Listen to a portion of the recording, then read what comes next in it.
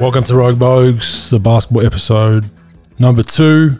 We have a special guest who will be co-hosting for the next while down the track, and excited to announce him. He's a good friend of mine, a guy I work with the Dallas Mavericks. He was an assistant coach there when I was there for my short 3-month stopover. I'll give him a quick intro. Lead him in. His name's Mike Procopio, better known as Pro or Sweet Chuck, as I've come to learn from Police Academy. So Mike has kind of coached in all different facets. He was involved with Tim Grover's academy. He's been with the Boston Celtics. He's been with the Dallas Mavs, obviously. He's now running his own hoops consultancy firm, which he'll discuss later on. And most notably, he worked with Kobe Bryant for a number of years. Some real interesting stories into the mind of Kobe, which we'll touch on obviously down the track. One quick one of how that relationship started. I'll read out an excerpt I found online in an article. Michael Lewis of Moneyball fame, New York Times Magazine, about Houston's Shane Battier being the prominent Kobe stopper.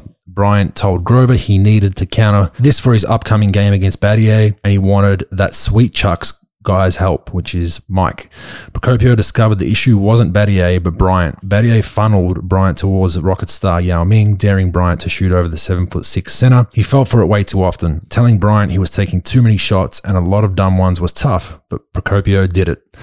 All this played out while Mike was in Minnesota with head coach Kevin McHale, and they were at a team function. The Kobe-Battier showdown popped up on TV. Kobe went 14 for 23, scoring 37 points in a victory. McHale asked, "You ever going to hear from that guy again?" Probably not, Procopio predicted.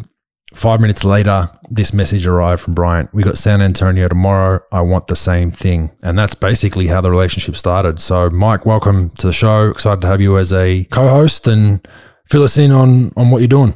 Folks, great to be here. It's fun times.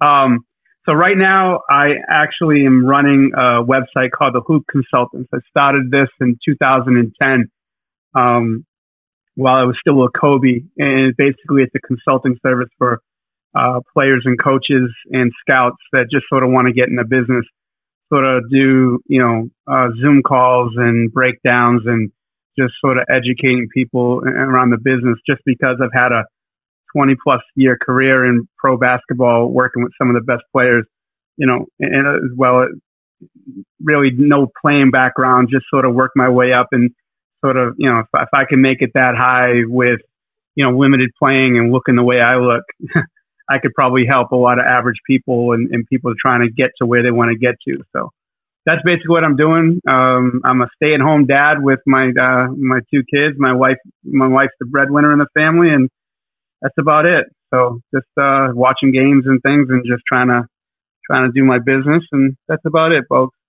Yeah, and I think our relationship started. I really liked spending time with you. You're a big shit talker like I am. I think we kind of hit off on a good spot when I got to Dallas, because you were talking shit to me from day one. I had no idea who you were, and then vice versa. And that's basically how it all started. I give you shit for being bold and a little bit on the heavier side and enjoying food, and you give me shit about my Australian accent and the fact that I use a certain swear word way too much. So I think, that's kind of, for everyone listening, that's how our relationship formed. And I know you're very informed with what's going on in the NBA world, especially with behind the scenes stuff and things that people wouldn't hear about every day. So it was just a no-brainer to get you on.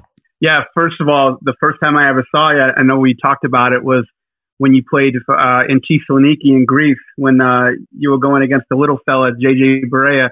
I think, in the semifinals in Greece? Yeah, quarters, yep. Quarters, yeah. It was a great tournament. I mean, unbelievable tournament. And just because that's the first time I ever heard of you. And you guys were just sort of such a great team to watch. And yeah, it was pretty funny. But yeah, that our time in Dallas was pretty funny, just talking shit and having a good time. And I like being around players like you, because you just told it straight, no BS, no, you sort of tell you how it is, and that's sort of, I respect that. It got me in trouble a little bit, but so be it. And then back in the days when you saw me, I had a really good haircut too, the blonde tips. So I'm sure you remember me. I love the blonde tips. I thought you were in a boy band back then. Backstreet Boys. Anyway, let's get into it, man. Last week I touched on Open with the Clippers on the Basketball Pod, and it looks like we're doing it again. There was some big news out of from TMZ of all newsbreakers. They don't usually break a whole lot of NBA stuff unless it was someone banging someone. But Jerry West getting sued for $2.5 million from a gentleman named Johnny Wilkes. Apparently, Johnny feels like he brought Kawhi Leonard to the table for the Clippers to sign him through Jerry, and he has a bunch of phone calls he recorded. It's an interesting story because I did some research on Johnny Wilkes. He runs a not-for-profit organization helping inner-city youth of LA. So potentially a bit of a red flag there, opportunistic if he's suing someone for $2.5 million. But I guess I want to talk about how do you see it going down? What do you think happened? And then we'll dig a bit deeper of the opportunist side of the NBA. You know, Bogues, like, obviously no one really knows, and I'm sure the NBA is going to do their due diligence, sort of investigating it. I think in the NBA, there's only a certain amount of players that are elite players in the NBA. I have it around 7. If you have an opportunity to get a guy like that, you know, Kawhi, you have to sort of talk to everybody involved with the kid. Now, they talk about cheating and, you know, talk about tampering. I mean, a lot of NBA teams do it. And I don't know if he did it but this guy's saying it. He probably didn't. I'm with you. I think the guy's a little opportunistic, to be honest. Everybody say they can deliver a deal. I'm sure maybe this guy presented himself to West, and what's West not going to do? Not talk to the guy if he's involved with the kid. Now, depending on how involved he got, I just think it happens. There's so many people involved with these players. There's the agents, there's the street guys, there's the cousins, there's the uncles, there's the and that's my the point. Family that that's my point. Like that's what I wanted to talk to you about. Like people don't understand how many layers. Like especially when you're talking about those 7 or 8 elite players you have as elite, even the middle tier free agents. There's generally you have more pool as a Kawhi Leonard or a Paul George, but I mean you hit it spot on. The layers you have to go through to sign some of these top free agents, it's unbelievable. Yeah, it is, and there's just so many people involved with these players on a daily basis that no one really talks about too much. And they've got all these people around them. You know, I would say a player on the average, and I don't care if you're talking about, LeBron James to Johnny James and everybody in between. These players have an average of about 10 to 15 people that deal with them, from agent, family, friends, girlfriends, wife, whoever you're talking about, and then you have to go through them. And if you want to sign these players, and especially big free agents, and that was a big free agent signing for them. That they set everything up to sign this kid for a year in advance. And look, you're gonna reach out to these people if that's gonna give you a better chance of signing them. And that's Kawhi Leonard. Now, if it was like an average player in the NBA, obviously, you're still going to want to sign them and get every advantage possible, but you're definitely going to try to talk, but this guy's saying they offered him money, when I'm reading a couple of reports that they offered him money if they got this thing done. And I don't know. I don't know about all that. I don't think they're going to, go all in like that, but this isn't college basketball, but I don't know. It's still going to be interesting to see what the NBA finds out on it. Yeah, and I think you'd be silly to think that there's not recruiting going on before a guy's a free agent, or a guy might be restricted. Another rival team, big market team might say, "Hey, opt out of your deal. We'll give you a max deal." That happens through agents, and that's pretty much, it's borderline tampering, but it happens on a daily basis. I think this Johnny Wilkes thing, I think it was as simple as Jerry West probably just said, Johnny Wilkes said, "What about me? Take care of me." And Johnny probably just said, "Hey, yeah, well, Jerry West said, yeah, we'll figure it out. We'll figure it out." Like kind of just played it off like, "Hey, yeah, whatever. Like just get Kawhi to the meeting or whatever." And I think Johnny's probably most likely taken and ran with that. So it'll be interesting to see what the NBA does. But $2.5 million, I doubt Jerry West is that silly to, number one, put a figure out there, and number two, put it on record. So it will be interesting to see. It's a crazy time in the NBA. And I've even been part of teams that had signed, you'd probably know about these kind of things, that had signed a free agent, let's say this year, that's in the same agency as an elite free agent who's, let's say, free next year as a favor to the agent. So basically, hey, we'll sign one of your guys, we'll overpay him for a year or two, but then when you're a big fish as a free agent, come to us. And that's just the way, the dirty business works, right? Yeah, and then the other way around. I mean, you get these NBA players, NBA agents that have this conglomerate of players. that said, look, you better take care of this guy, or, you're not getting any visits from our guy. When the big fish comes in a couple of years, we see it all the time happen if you have a big stable of players. It happens on both ends where the team just says, look, we'll take care of you, this guy, but we need this guy. Or, the agent takes advantage of it and say, look, I got a stable of five out of the top 10 free agents that are going to, be on the market next July 1. You need to give this guy, 2 years, $24 million. And then we'll talk about, and then you'll have a chance at these guys. But if you don't do this, then we're not even going to bring you to the table on this other thing. Yeah, no doubt. I mean, we'll get into it down the track on other pods, but it's a dirty industry, and wherever you look, players, coaches, media, there's just so many layers that no one ever talks about. People, I don't know if they strategically keep quiet about it or they just get on about their business, happy in their role. But yeah, it's messy. Anyway, we'll move on from that. I think the NBA will handle that as they see fit. We also I spoke about Kyrie last week as well, about, he's an intriguing fella. He goes to the beat of his own drum, but he was caught on film burning some sage in Boston, of all places, where you're from. Obviously, he played there before, and maybe thinks there was some bad spirits when he was there. But interesting seeing that footage of walking around the court burning sage. I mean, folks, the NBA right now, besides the on the court product, the off the court product is they want that to be almost as good, if not better. So they love that stuff. It's like the WWF. It's like wrestling. They want all this stuff, like they want all this on social media. They want, it's just a story on top of the story. It's not really a big deal to me, but it is a little weird, burning stage going through the garden. Probably wanted to bust their chops a little bit. He knew it's probably going to get filmed. So I've been around the kid. He's not a bad kid when you get him alone.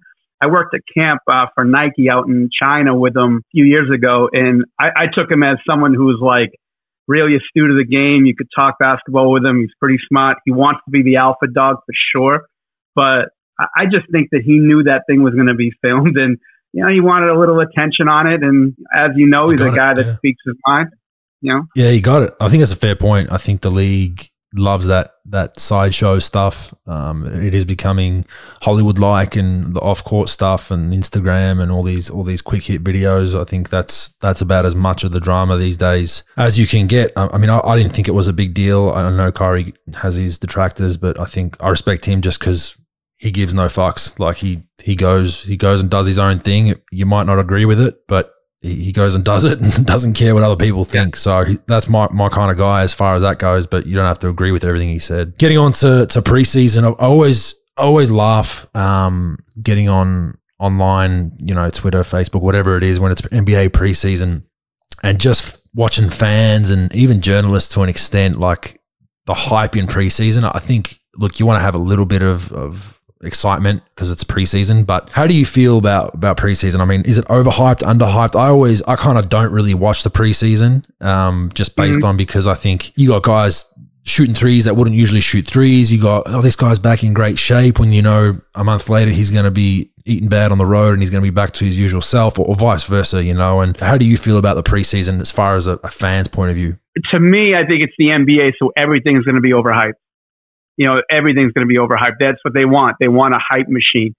To me, dealing with it on a development standpoint, I like it because young guys get to play and those obscure guys get to play, and you get to see what especially rookies that, I just wrote an article for my blog on my website about how an NBA rookie develops. And and especially this year has been so strange with no summer league and things, but even in a regular year, folks, you got summer league, you got like GERD camp that they go to in Vegas. They got their workouts and they got training camp. They don't really play in real NBA games. So for me to see rookies and young players that don't usually play get a chance to play 15 to 18 minutes or 20 minutes in an NBA game, to me is good. I don't think the veterans really care about any games until almost All-Star break anyway. And that's kind of my point. That's more to where I'm leaning. Yeah, I'm with you. I don't think they care. I think it's more like young guys, the fans get to go. Usually it's a little cheaper and, to go to games in the preseason. So, more people get to go, but I don't really take a lot of stock in preseason. Yeah, as a fan, I don't really watch it. I wait for the real games to start, and even the first couple of weeks of the regular season is the same kind of thing. But I mean, one example I'd have where it is useful when I first got to the Warriors in 2011-12, we then went into an off season where we drafted Harrison Barnes and Draymond Green and Festus Ezeli, and it was a losing franchise organization. Basically, one playoff appearance for the last, I think it was 15, 20 years. Before, like Chris Mullin days or something like that, was the last playoff appearance before that one against Dallas. So we set a goal of, hey, we know summer league's not that important to win. We know preseason games aren't that important, but we set a goal of let's change the mentality to winning. Like, if we're going to be out there competing, why not try win it? And we ended up winning summer league that year. We ended up going, I think we went undefeated in the preseason, which for us was big because we sucked. Like we won 20 games the previous season when I got there halfway through the year. And I think it helped us kind of switch that mentality to like, okay, these games aren't that important, but they are important to us. And then you see how kind of the Warriors ascended after that. And then, Steve Kerr comes in 2 years later, win a championship. So I think it can really be good for a culture reset. But I think with an all veteran team, like if you said the Warriors, when they had KD, everyone healthy, their preseason, their off season doesn't mean shit. But I think for a younger team, like you look at the Knicks, the Timberwolves, those kind of teams that have sucked, if they utilize that time, I mean, I agree with what you said earlier. It can be really good for your team. Yeah. There was one story that I remember, and I'm almost positive it was preseason. We had an undrafted rookie named Dorian Finney-Smith that you played with in Dallas, and he was a long shot to make our team. He was represented by one of my best friends, and he was a good player. He's one of those guys under the radar, tough kid. And we were playing Milwaukee. I'm almost positive it was like the last game, and then there was like a split. We had a kid named Jonathan Gibson on our roster. Now I know we were banged up at the point guard position, and Jonathan was like a player who played in China and what have you. And there was a lot of talk about Jonathan making our team over Dorian. And I knew Dorian, if you look at him, that he'd be a starting NBA small forward because he could really defend. Well, it came down to it last game, and we played Milwaukee, and he basically shut down the Greek Freak for about 30 minutes. Not shut him down, but had a great. I mean, he really took it serious. Yeah, and he ended up starting most of the season for us, and we never even thought he was going to make the team. So, if you have the right mentality, players could really do a lot in preseason. But for the most part, look, your veterans aren't going to play. This year might be a little different because of COVID and they jumpstart in the season so quickly, but for the most part, I think I'm with you, Wogs. I'm not a big fan of it. Yeah, I agree. I think it can be useful. Let's put you on the spot straight away. I'm going to go season preview. Nothing too crazy, but we'll start with the West. I'm just going to I have changed my prediction already from last week about the conference finals in the West, the East, sorry. Of course. You got to change. But this is all barring health. I mean, I have, for my Western Conference top 8, I have LA, Denver, Utah, Dallas. I think those 5 are certainties. I don't see them falling out. Then my next 3 to fill that 8 are Golden State, Phoenix, Portland. These are all in no particular order. That's my 8.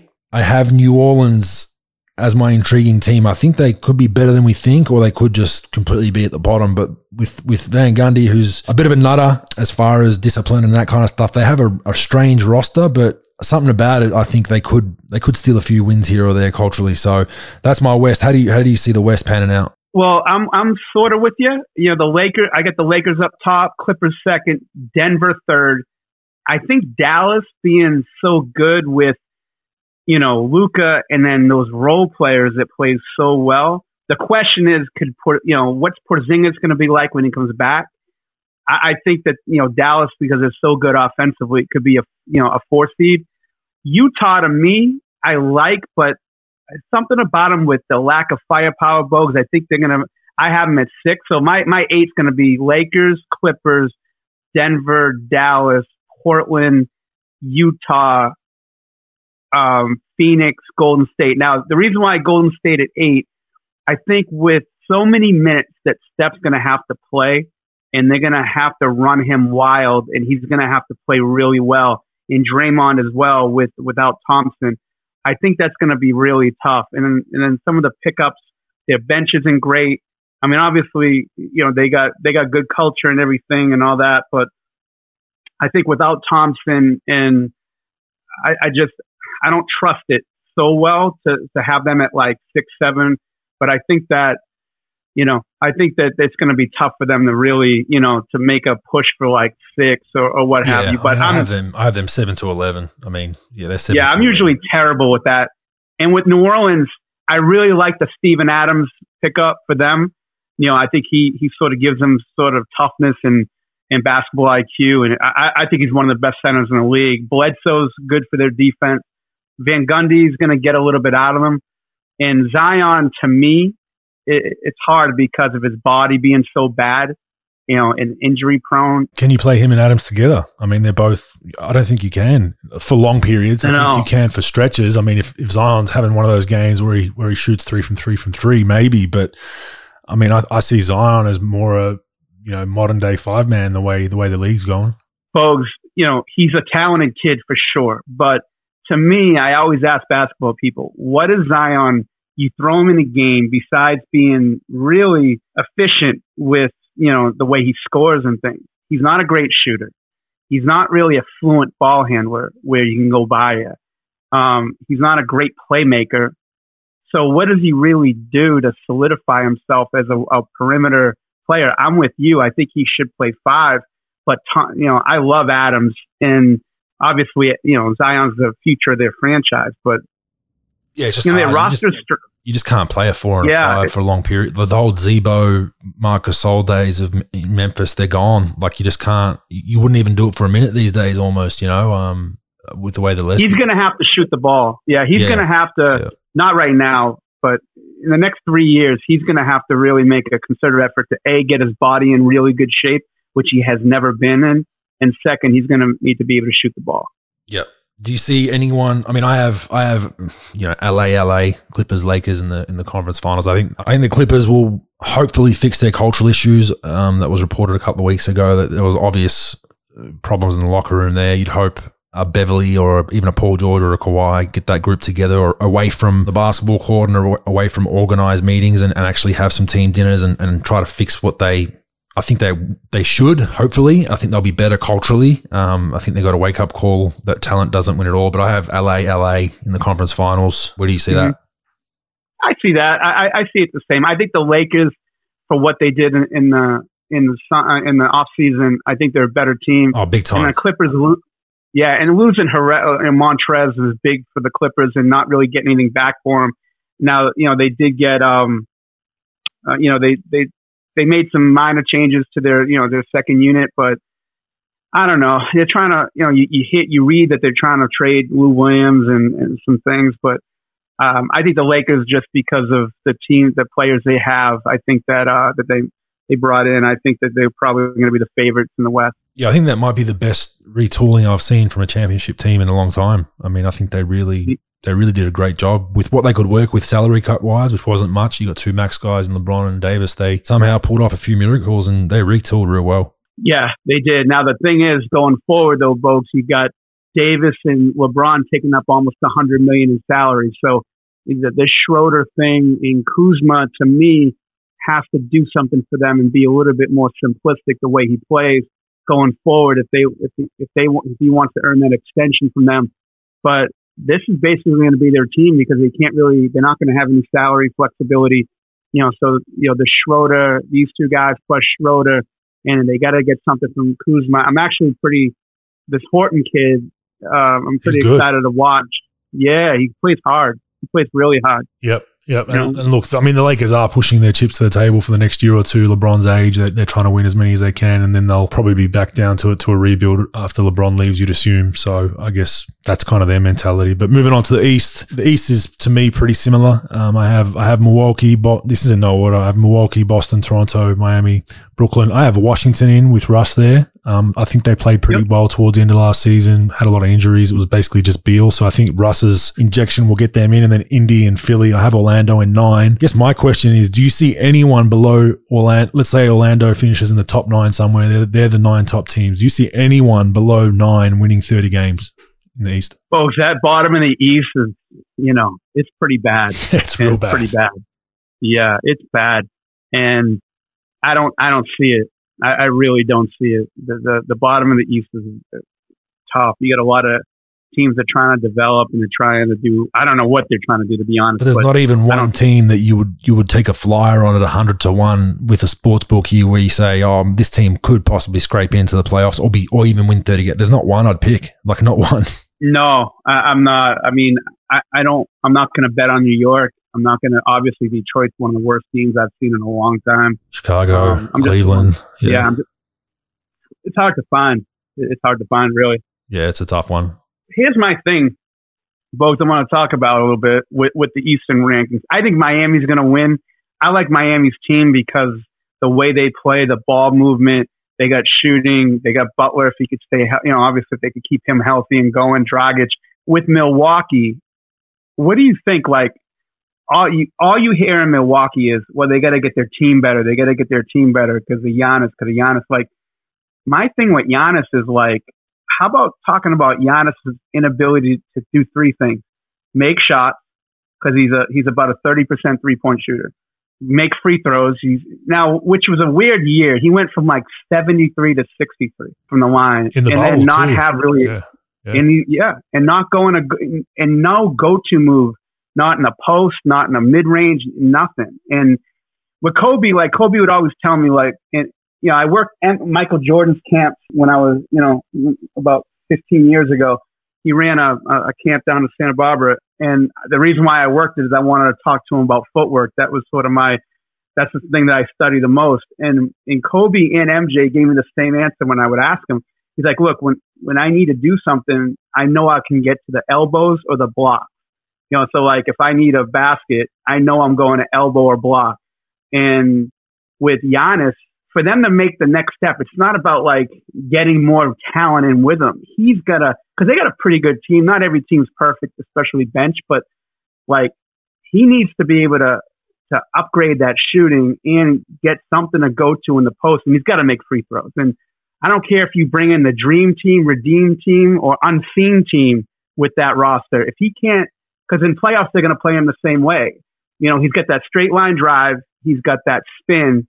And he doesn't really have anything else to go to, and he needs to develop that. Yeah, Miami did a great job. Miami was one of the first teams I saw that actually attacked him when he was in the middle of the floor attacking. They attacked him free throw line and above. They actually had guys sitting on the elbows, where teams, because of Milwaukee's shooting, wouldn't do that. They try to come and meet him late at the dots, and Giannis is already a Euro step away from dunking on you. So Miami were interesting, and they just dared the role players to make shots. And I agree. I think there has to be stretches where Giannis plays a five. I really do. I think he's not going to be a great 3-point shooter. It's just not. I don't think he's just so long as well, and as you know, it's harder for longer guys besides KD, who's just a freak, to shoot the ball at a high clip from three. But I would agree. I think he really affects the game in so many ways that we don't know as well. Like, deflections defensively. He's got his hand on every ball at the defensive end. But, in playoff basketball, as you mentioned, it dries up. That open court style really dries up. The refs swallow their whistle. It's much more physical, especially in a conference finals. Pressure lifts, and then, Giannis is seeing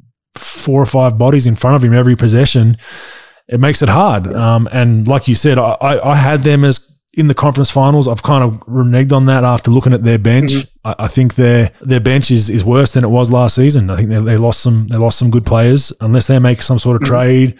I like the Drew Holiday. I think that's an upgrade on Bledsoe for the most part. Agreed. Not massive, but it is an upgrade. But their bench has gone downhill, and over the course of the bubble, with so many games, if it goes back to a bubble or regular season and travel, I think you need some bodies on that bench. So I don't even know if they might not finish first this season. No home court, so fans can't come in the building really. I would agree with you. I think I've kind of changed my tune. I know you like Miami. I like Philly still. I like Brett Brown as a coach, but I think Doc will breathe some new life into those guys. I think it's now time for Embiid, Simmons, that group.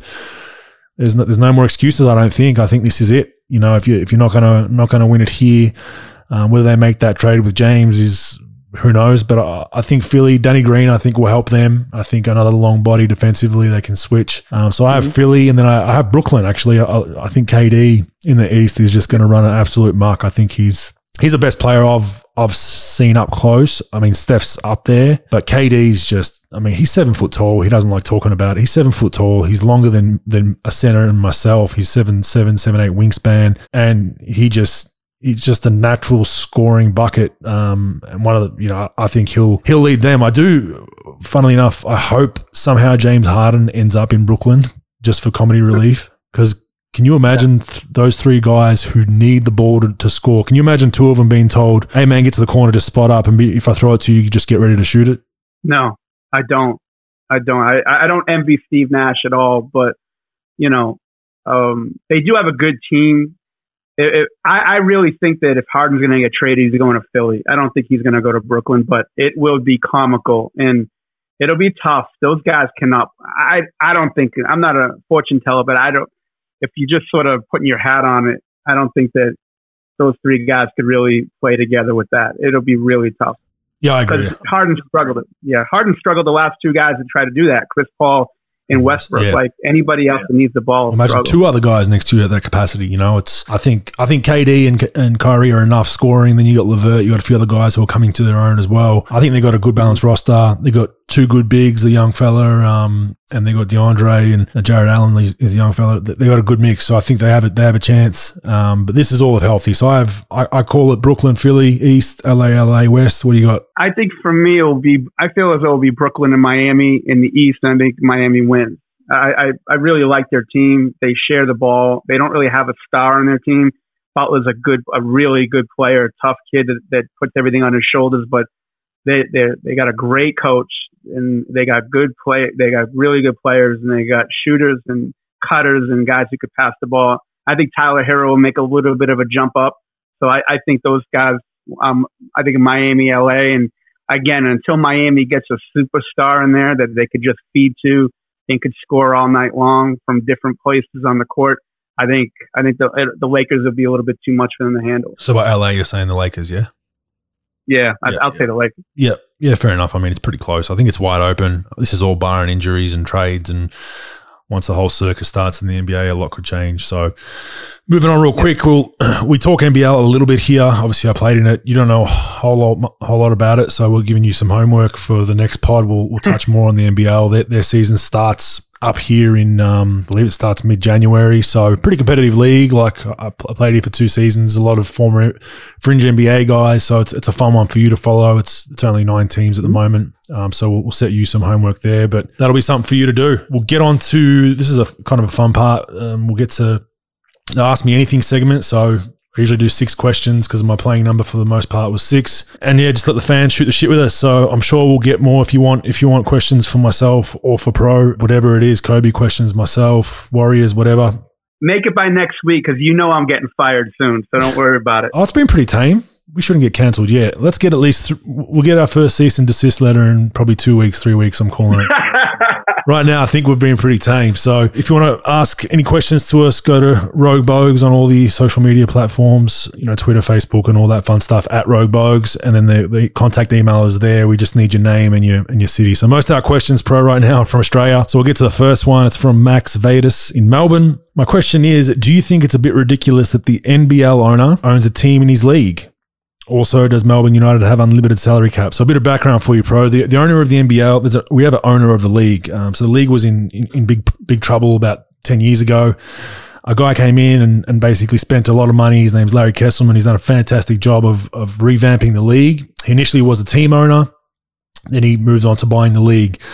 The issue that a lot of people find is he still owns a minority holding in Melbourne United, which is one of the teams in the league, whilst being the owner of the league, and potentially there's rumours that he owns percentages of a few other teams floating around the league. So that's where that question lies. I'll answer it first and get you to chime in. I think it is aesthetically, it is a bit of an issue, Max. I think it doesn't look good when you give it the eye test, but in Larry's defence, he's opened his wallet. He spent, from what I guess and what has been reported, of $30 to $40 million of having the league up and running the last 5 years. I would urge him to sell his team interests because I think it just creates some transparency. And I mean, I'm not going to lie, when I was playing Melbourne United and we got a bad call in Melbourne, you can imagine the first thing that came out of my mouth was, I told the referee, just because the owner of the league owns his team, don't screw us with calls. And that was my reckless self.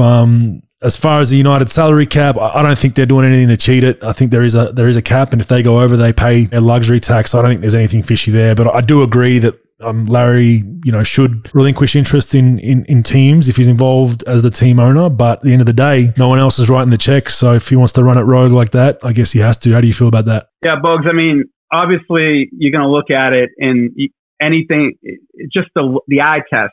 People are just going to, anytime there's anything even close to something that's not sounding good and it goes in the favor of his team, they're obviously going to say, wait a minute.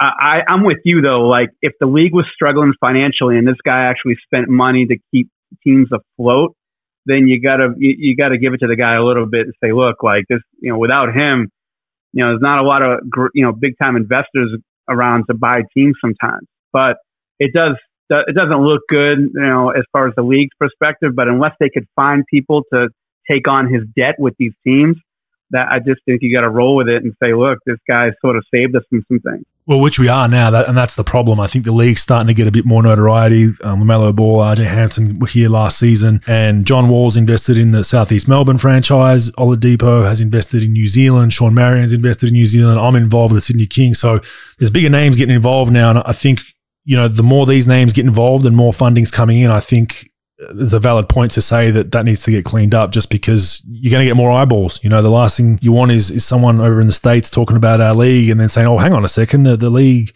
owner owns teams and what's going on over there. So I think right now it's okay, but I think he should be looking to move on. But thanks for your question, Max. Number 2, I think this is a perfect question for you, Pro, and I'll let you handle this one. I'll read it out for you and you go for it. My name is Ollie Odell, grew up in Adelaide, South Australia, currently 21, and I attend the University of Rio Grande in Ohio, an NAIA school. I'm studying and pursuing my dream of being a professional coach one day. Just wondering if there was any best advice you could give a young coach trying to make an impact. My ultimate goal is to one day be a part of the NBA team and hopefully the national team, because why aim low? Is there any particular quality your best coaches possessed or had a key impact? I would love to know.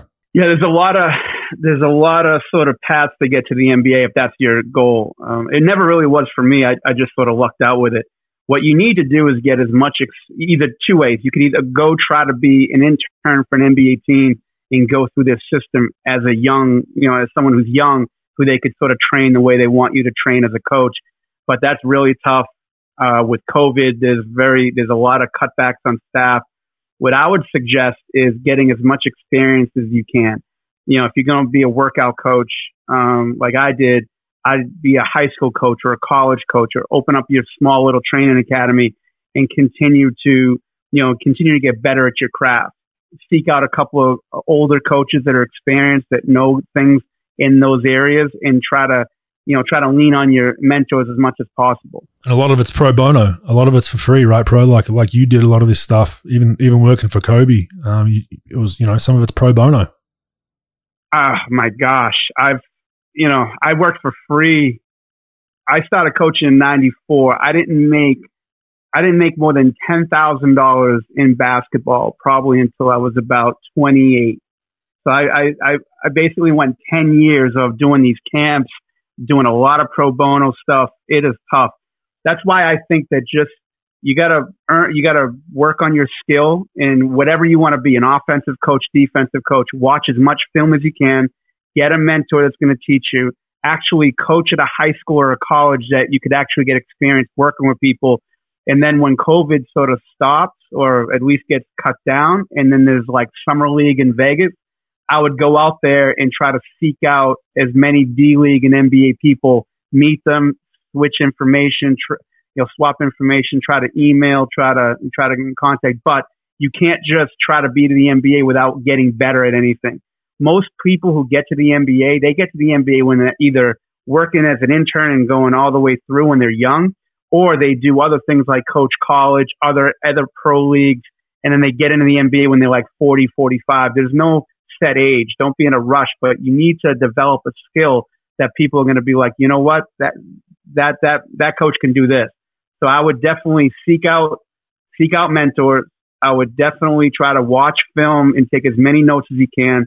Work camps in the summer, and then actually work on your skill and your craft by coaching on, and I don't care if it's a high school team, your own academy, seek people out to work out or whatever your skill is going to be in your background in coaching. That's what I think you need to do. But those are probably the best things that I would advise you to do. For an entry level into the NBA, the other one would be, like you said, watching film, but also if you can learn how to cut film, learn how to, I mean, in Australia we use Sports Code. I'm not sure what the program is in the NBA that they use, but yeah, basically learning how to cut film, because that's a perfect entryway. Like Pro said, you become an intern. If you're an intern for an NBA team on the coaching panel, you're doing all the shit jobs of cutting film till 2, 3 in the morning. Steve Kerr or Rick Carlisle, someone might say, get me this clip in the next 5 minutes, and you got to go find it. So if you can get yourself adapt to functioning quickly and easily with sports coding and cutting film, you're halfway there, and that's a perfect entryway. It does suck sometimes because it's a lot of work, but that would be another avenue that can get you into professional. Yeah, there's actually another company called Synergy that I think it's sort of pretty popular in the States. Most NBA teams and college teams have it. What I used to do when I was in Chicago, actually, it's actually all online based, and they would pay people like $30, $40 a game to code games for them. Pretty easy to do. They train you. I don't know if they still do it, but that's another company you should seek out, Synergy Sports. And they, like I said, they've got all these people who log games all over the world for them from their computer. So that's another thing you should do, because everybody uses Synergy as well. So that's another avenue that you should probably look into. Yep, there you go, Ollie. Good luck with that. Next question is from Luke in Australia. Didn't give me a city, but we'll still read it out. This is an interesting question. Can you shed light on what it's like to be on a team when a teammate is facing criminal charges? Example, Malik Beasley's situation at the T-Wolves. Do teammates discuss these things, or is it just a lingering elephant in the room? Pro, I'm going to let you answer with how you think I'd handle it with a teammate. Well, first of all, I think I'm the lingering elephant in any room that I'm in. So that's the first thing. Second thing, I've never really been around a team. Like, I've never been around a team that has somebody with like criminal charges like that, maybe an assault or something. But when you have some real serious allegations, I don't think I was around a player that had that. No, Bogues. I didn't have any serious ones. If there was a serious one, the dude like shut up a club, or I'd probably just shut my mouth and just avoid that dude at all costs. If it was something stupid, like something petty, like, I don't know, stole something or, did something stupid like a DUI, I'd definitely be taking the absolute piss out of them every chance I could and just be absolutely giving them shit for it. Like, hey man, like, do you need a ride home? Hey, do you want my Uber account? Like that kind of stuff. I'd try to banter and make them feel like it wasn't that big of a deal. Like, have a laugh about it. But if it was something real serious, I'd probably try to avoid it. But I haven't really had any huge cases. I've had a few teammates get done for a positive drug test and all that kind of stuff, which is almost every other day in the NBA. But as far as, well, when weed was legal, I believe now it's legal. But other than that, I didn't really have any huge issues. Actually, I did. Sorry, I had it on record, so I can talk about it. KCP, Kentavious Caldwell-Pope. He actually got a DUI, I think, in another state. Might have been Michigan, and then signed with the Lakers, and then he missed the court hearing or something along those lines, and he actually got sentenced to jail time. And this is the craziest shit I've ever seen. So they did a deal with the district attorney or whoever it was in LA, where he was allowed to leave his cell to come to practice, and he was allowed to play home games. So he was still allowed to play in Staples. He wasn't allowed to come on the road, and it was crazy, man. Like, he'd be at training sometimes, and he'd just be chilling in there after training in the lounge, and I'm like, dude, are you gonna go home? And he's like, nah, man, because I gotta go back to the cell, so I'm just gonna try to stay here as long as I can and then go back to the cell. But that was probably the craziest one. Like, and I gave, he was a quiet dude. I gave him a little bit of shit about it, and he gave me nothing, so I just left that alone. Did you see the memes of him playing, and then somebody put an ankle brace on him playing on those ankle monitors? Yeah. I'm into some tomfoolery. I don't even know if I could even pull that one off. You don't even know if it was something, like, it almost looked real, because you're like, hey, maybe he does have one on because he's locked in the state. So that was actually, that was probably a pretty funny one for me, Luke. I don't know how that was worked with the NBA rules, because my understanding was if you're convicted of anything where you're facing jail time or a sentence, that you're not supposed to play. But I do know he was with a certain agency that signed a big free agent the next year, so that might have something to do with it. But we'll move on to Dean Sadler in Penrith, New South Wales. Give us a run through when you become traded in the NBA. Does the X team help with moving costs? How soon are you on the next flight? Is your locker room cleaned out in a box? Blah, blah, blah. I'd love to hear that process. Keep the podcast stuff coming from the Golden West in Penrith. Thanks, Dean. Yeah, I mean, Pro hasn't been traded, I don't think, but I have. It is pretty interesting. I got traded in the one time in the off season and one time mid season when I had a broken leg. So the main one where I really understood how it worked was going from Milwaukee to Golden State. I got traded right at the deadline, and it's crazy. Like you basically get a call from the organization or your agent. Welcome to Golden State.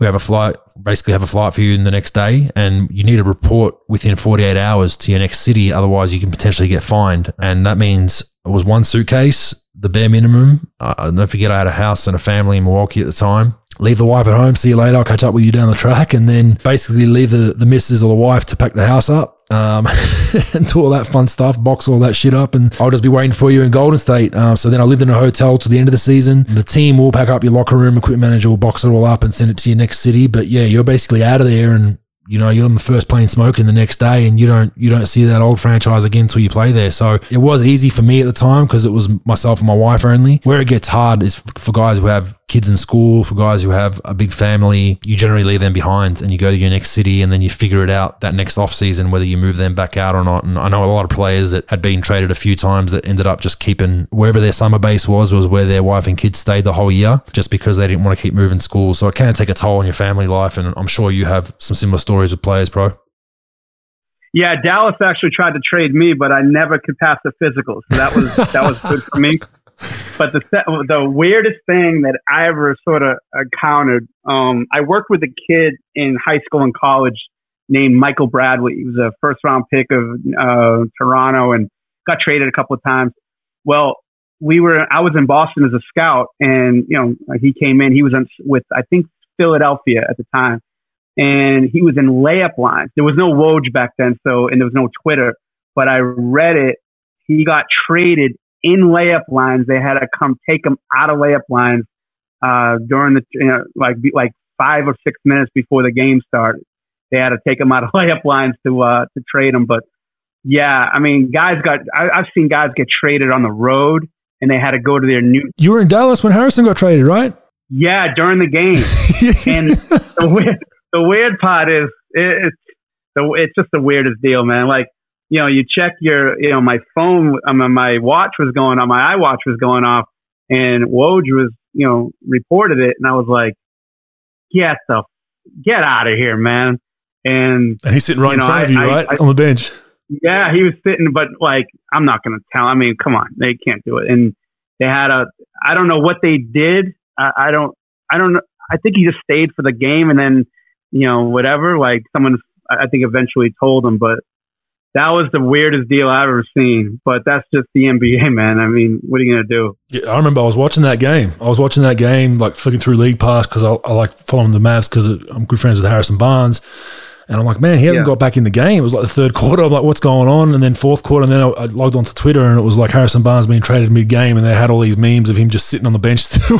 But that's Harrison. He's the ultimate professional. He was like, no, I'm going to sit this out, make everyone else feel awkward. And apparently he sat in his locker after the game and didn't leave quickly, and everyone was like, what the hell's going on? It was like real awkward, and that's Harrison. He doesn't give a shit neither. But that was definitely an interesting one. We'll move on to Daniel from Warrnambool, Victoria, country town out here. This is a good question. How do you feel about the blatant tanking of a team like OKC, chasing assets in the short term to shore up their long term, especially in a small market like they are? I'm a big OKC fan. I personally love what they're doing, but can understand a team like Charlotte, who's just been stuck in the middle for a long time and bottoming out to put bums on seats and keep the revenue flowing. It's a tricky balance for the small market teams. And I think there's pros and cons to both. I've been on teams that have tanked before. I'm not going to lie. I've been on teams that were anti-tanking. The argument for tanking, obviously, is you get more picks, you get more assets, you blow it up, you develop your young guys.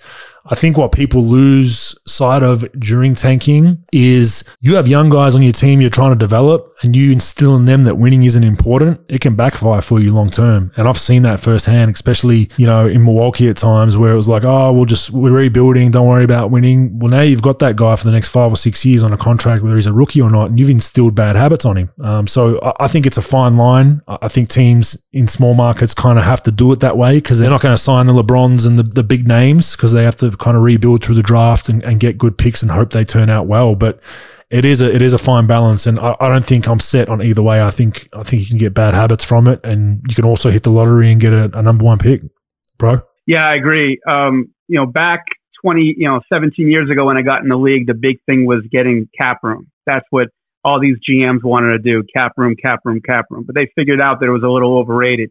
I think now the big thing is getting these pick swaps and these future picks, to try to, hopefully you hit a home run. The one thing about it, Bogues, is Sam Presti is one of the best GMs in the league. And I think that the NBA is sort of fixed in the sense that, there's 6 teams that have a chance to win it every year. Probably not even that. Yeah, if that. Probably three to 5, right? And if you're not in that and you don't have the stable of players, you need 2 things. If you're a small market team, you need to be able to do 2 things. You need to be able to evaluate talent, and you need to be able to develop that talent. And yes, it could have a lot of bad, if you don't have a plan, you just want to get these picks, and you don't have good development, and you don't have a plan in place, it could be a disaster. It could be the Titanic. But if you have a plan and you hold these guys accountable, I'm not a huge fan of taking Horford's contract on, but getting Horford in your locker room and on your team is actually, I think, a pretty good deal for them. To have all these young players and try to have a couple of these veterans that are going to sort of, I don't think there's a lot of mentorship going on with veterans anymore like it used to be 15 years ago, but having that presence. And if you have all these young players, they're going to have 17 picks in the next 3 years, first round or 4 years. So they're going to have all these picks. You're going to have to pick the right guys, develop them, and hold those guys accountable. But I think trying to be bad for 8 years in a row is not good. They won't do that. I think the first couple of years, you're bad, get those high picks like they did when they got Durant, Westbrook, and Harden. But I think in the next couple of years, they'll be bad. But I think with right now, it's all about Shea Alexander and the guy they drafted from France in this draft. And then, they'll add players to it. They'll add more veterans to it. And Sam Presti has 19 ideas. I mean, the guy is pretty good when it comes to flipping things and moving things along. What's worse, what's NBA purgatory, being from 7 to 11 every year, or bottoming out for 2 or 3 years, being last and then surging back up, in your opinion? Yeah, you don't want to be in purgatory because you're never going to get really good unless you really hit home runs in those picks. And let's be honest, all-stars and franchise players are going to be picked 1 through 5 for the most part, rather than 13, 14, 15. So you might as well bottom out, but you need a plan and you need a development plan. If you don't have both, you're going to be screwed, and Oklahoma City's been very good with developing the players and picking players. So I think they'll be okay. Charlotte, other story, it's hard because they're in purgatory, for the most part every year. And, they haven't really drafted 1, 2, or 3 in a while. So it's hard for them. Yeah, we were stuck in, when I was in Milwaukee, we were in that situation where our team owner at the time, Senator Cole, his goal was just make the playoffs. I'm happy if we make the playoffs. And that was the goal that he set to the GM and the coach. And that was what we played for. We went to the playoffs a few seasons, but it was always at a 7 or 8 seed. And then you're not getting a good pick the next year and you're not getting a good free agent. So we were in purgatory my whole career there. Basically, we were from 6 to 11 every season.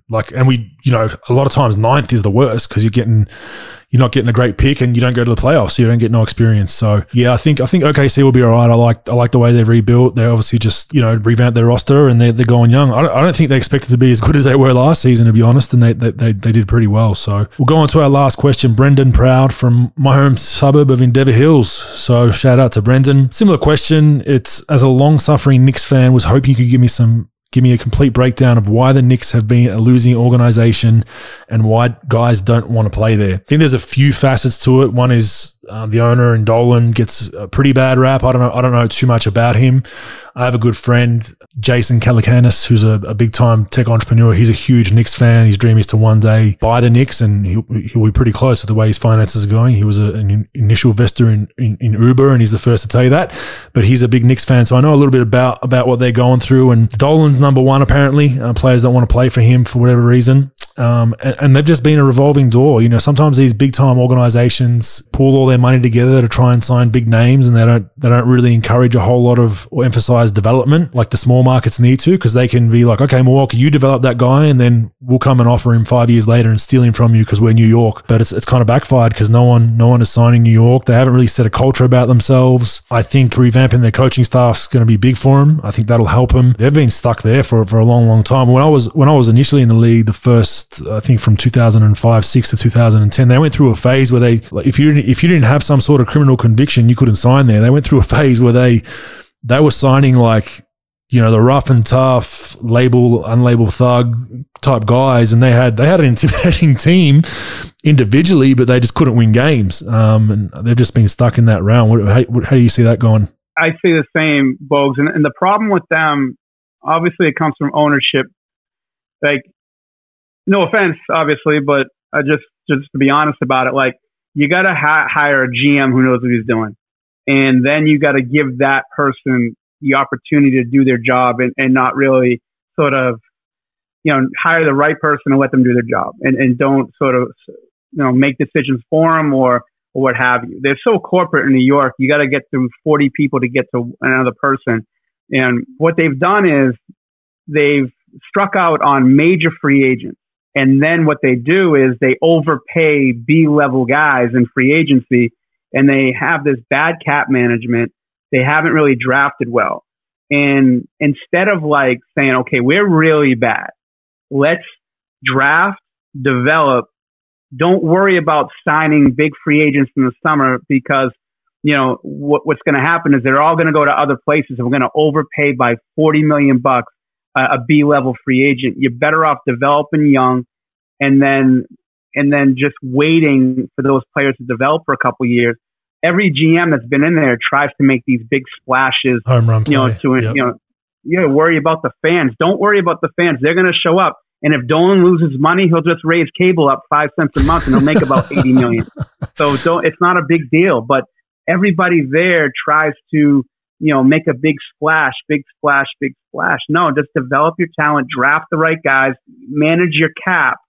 But like the Phil Jackson hire, as a GM, he's never been a GM before, and some of the other moves they've made, it's tough, man. Like, I mean, I think they get better with Thibs. Thibs will definitely rattle some cages there. But yeah, I mean, they're just, even they're looking at their roster now, you're like, who's your guy that I mean, Barrett, obviously, who are your guys? Who are your 2 or 3? You don't know, No, Barrett and Robinson, to me, probably those two, but they're unproven. So they don't really have anybody they can hang their hat on. So it's going to be tough. I don't care about, no one cares it's New York anymore. It's not like in the last few years they haven't gotten anybody. So it's not like being in LA and everybody wants to be out in LA or Miami or even Phoenix. It's New York, but no one really cares. So you got to build a winner. And the problem is you're not going to get, they got to, I think Leon Rose will do a pretty good job. But like, that's why like big time GM candidates didn't really want to be there for a while, because they know if the owner sort of sticks their nose in, it's going to be tough. And, most big time GMs want like an owner that's going to let them do their job. And they haven't really been doing that for a while. Yeah, I agree. I think they're going to be down the bottom for a number of years. Thanks for all the questions for everyone that sent them in. For Ask Me Anything, we try to get to the most random questions, the most controversial. Not too worried to send those through. We usually put out a post a couple of days before we go and record this. So at Bogues on all the social media channels. We're going to leave you with story time with Bogues. It's going to be story time with Pro. Well suited to dress like Santa. He's got the physique. I just can't fit down any chimneys, so don't worry about it. Nah, it's occupational health safety these days. You have to go through the front door, mate. You get sued by someone. So appreciate it. What do you got for us? I'll give you 2 stories, and they're not very long at all. when I was with Tim Grover, we had Eddie Curry as one of our clients.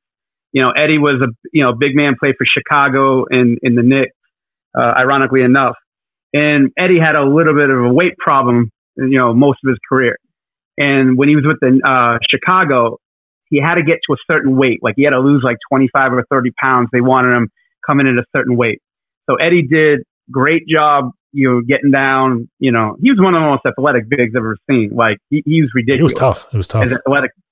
Yeah. So he got down his weight. On a Friday, we said, Eddie, you're down your weight. You're good. You got a week left until this weigh-in. You're good. So you're all right. You don't have to work out this weekend. You're fine. Weigh him on Monday, gained about 22 pounds. In 2 days.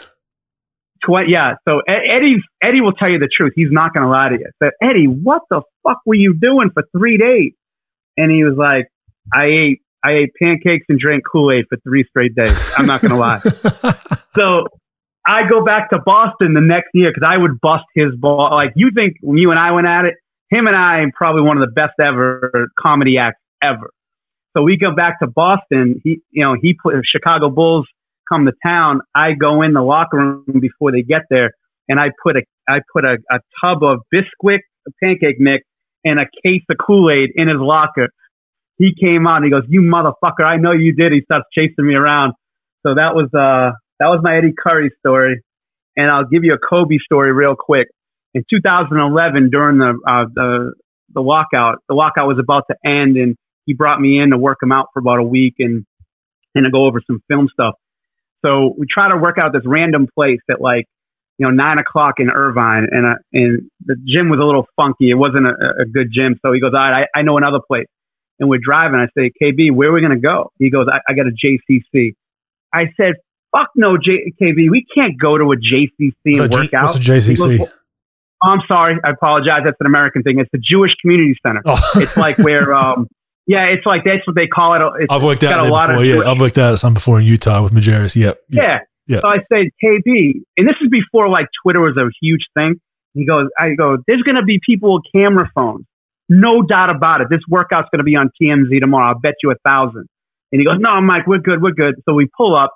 He makes one phone call, and they got 80 people that are waiting for him in the back. Takes his car. We're good. We walk in. We work out, and there's 11 and under tournaments and leagues going on in this gym. We're working out. You got an NBA Hall of Famer working out with this fat guy in the corner court, and lo and behold, the next day if you go on TMZ and do a search for TMZ Kobe JCC, you're going to see a grainy video like the JFK assassination of me working out Kobe and some JCC, and they're busting his balls about it on TMZ. It's pretty funny. What, saying he couldn't find a better gym or something? Yeah, and then Kobe's one with the Jews or something like that. They've got some headline. That's just bust. They're having fun with it, but Kobe was that was a funny night. We were together for about 11 days straight, right before the lockout ended. Actually, I was with them when they made that trade for Chris Paul, and then we were working out.